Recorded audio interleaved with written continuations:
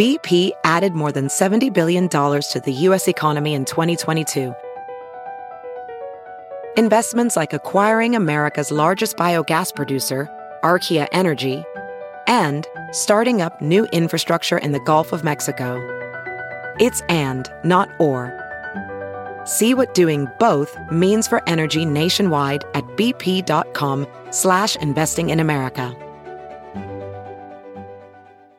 This week in China's history, March 29, 1974. Terracotta Warriors, an archaeological find for the ages. Written by James Carter. Published in SupChina. Read for you by John D. Van Fleet. In mid-March 1974, a group of farmers near Xi'an were digging a well. 6 brothers and one of their neighbors, Wang Puzhi, had been seeking a new water source for some time. The oldest brother, Yang Peian, identified a likely spot, and the 7 men began to dig a wide hole, some 15 feet across, expecting that they would be digging for some time in order to strike water.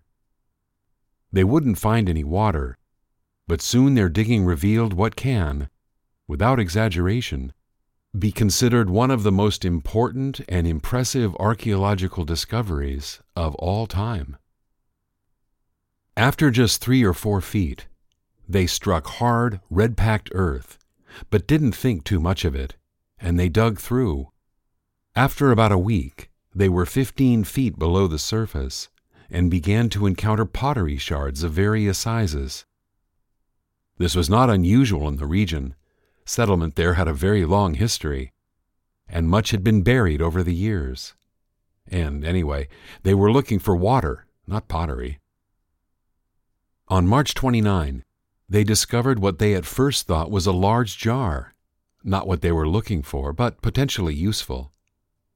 It was just the start of an unlikely series of events.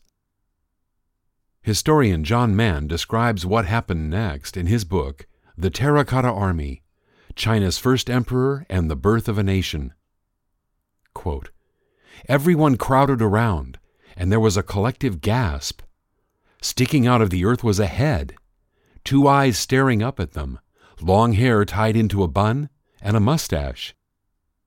Someone touched the head with a spade, and they heard the dull thunk, which told them that it was intact and very solid." End quote. The Yang brothers' conclusion, quote, "completely useless, like all their other finds, and also bad luck because it came from underneath the ground, where the dead dwelled." End quote. Over the next few weeks, more figures were dug up, along with arrowheads, bricks, and some bronze tools. Some were taken home by local residents as decorations, souvenirs, or scrap. It would be another month before reports of the discoveries reached the ears of Zhao Kangmin, a museum director in nearby Lingtong. Zhao recognized that the figures were likely connected to the nearby tomb of the first emperor of Qin, Qin Shi Huang, often credited as China's first emperor. The tomb itself, as yet unexcavated, is richly described in historical texts, but no indication of an underground army hinted at what was there.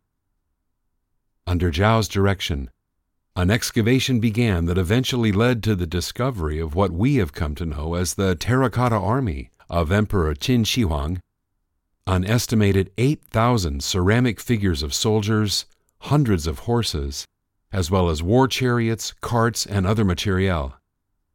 The figures were determined to have been buried around the time of the tomb's construction, the decades leading up to the death of Qin Shi Huang in 2008 BCE.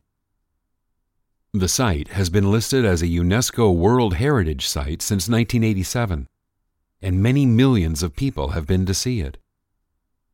The scale of what was found defies belief. In 3 pits, a 4th pit has been excavated as well, but found to be empty, are displayed more than 6,000 soldiers, most of them standing infantry, but others kneeling archers. Approximately life-size, ranging from about 5'8" to 6 foot in height. The figures are differentiated by rank.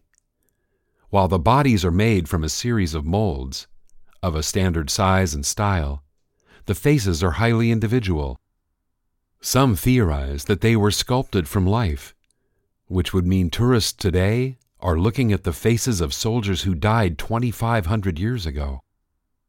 But the more likely theory suggests that there was a set of 10 or so molds used to create differentiated faces.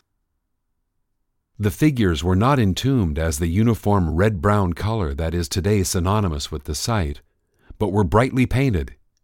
Reds, blues, and purples adorned the figures when they first emerged from the ground, but oxygen and other conditions quickly degraded the colors, so that within a few hours they took on the terracotta color that defines them today. Zhao, who died in 2018, described himself as, quote, first discoverer, restorer, appreciator, name-giver, and excavator of the Terracotta Warriors, end quote, arguing that even though he had not found the first fragments, he was responsible for identifying them and piecing them together for the first time, often from hundreds of small fragments, and protecting the find in the waning days of the Cultural Revolution. A lawsuit by the farmers who first found the warriors, seeking credit for the discovery, was unsuccessful. The Terracotta Army has become a powerful force for China's public face in more ways than one. Its status as one of the world's great tourist attractions is indisputable, generating revenue and public interest. The warriors also fit into a common, though misleading, narrative about China's history.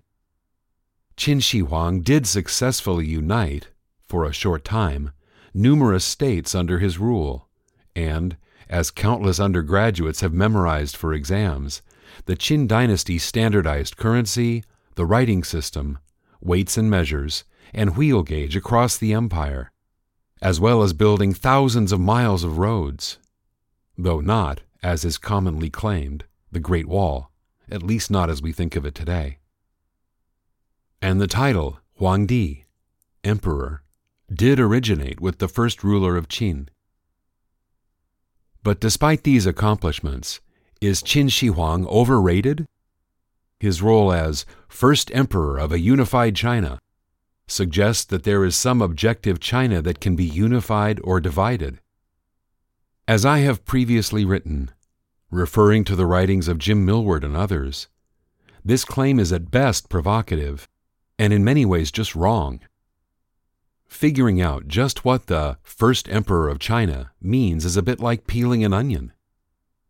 The boundaries of the Qin in no way approximate the boundaries of many subsequent dynasties, or of today's Chinese state. And earlier dynasties, is kingdoms the better word, had enormous influence, like the Zhou. Perhaps the most impressive legacy of Qin Shi Huang remains hidden. A short distance from the Terracotta Army rises a small hill that covers the mausoleum of the emperor himself. According to the Han Dynasty historical text, Records of the Grand Historian, Shi Ji, the tomb includes a scale model of Qin Shi Huang's dominion, with rivers and lakes filled with mercury and circulated by pumps, all protected by elaborate booby traps and defenses that would thwart Indiana Jones. The Terracotta Warriors were damaged by fire, and fear of grave robbers is constant when considering the fate of antiquities. But there is reason to think Qin Shi Huang's grave remains undisturbed. The mausoleum remained sealed, in part for fear of how its contents would be preserved once exposed to the elements. But radar imaging suggests that the contents are intact. The most recent surveys suggest that the mausoleum encompasses a vast 38 square miles and includes clues not only to the emperor's life and death, but the power struggle that ensued over his succession. In several trips with students to Xi'an, the Terracotta Warriors was one site that never disappointed. Even smaller exhibitions, such as one recently at Philadelphia's Franklin Institute, where the thumb of one of the warriors on display was stolen, never fail to attract fascination and encourage questions. Even if Qin Shi Huang's legacy is both complex and oversimplified.